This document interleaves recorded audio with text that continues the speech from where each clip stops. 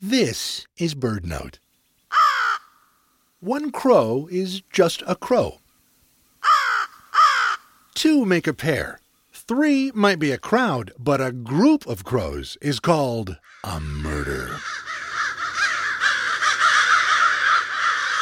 A fitting name for this bunch of rascals. How did such a name come about?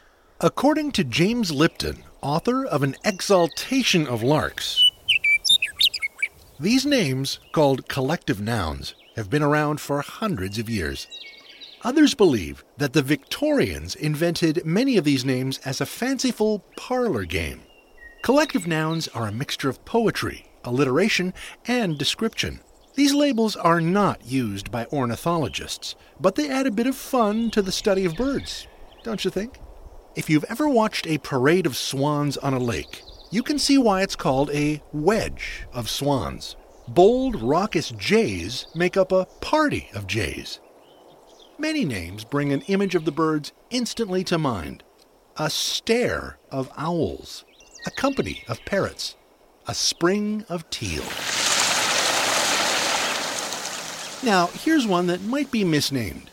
Do you think all this noise should be called a murmuration of starlings? So, what would a group of BirdNote listeners be? For BirdNote, I'm Michael Stein.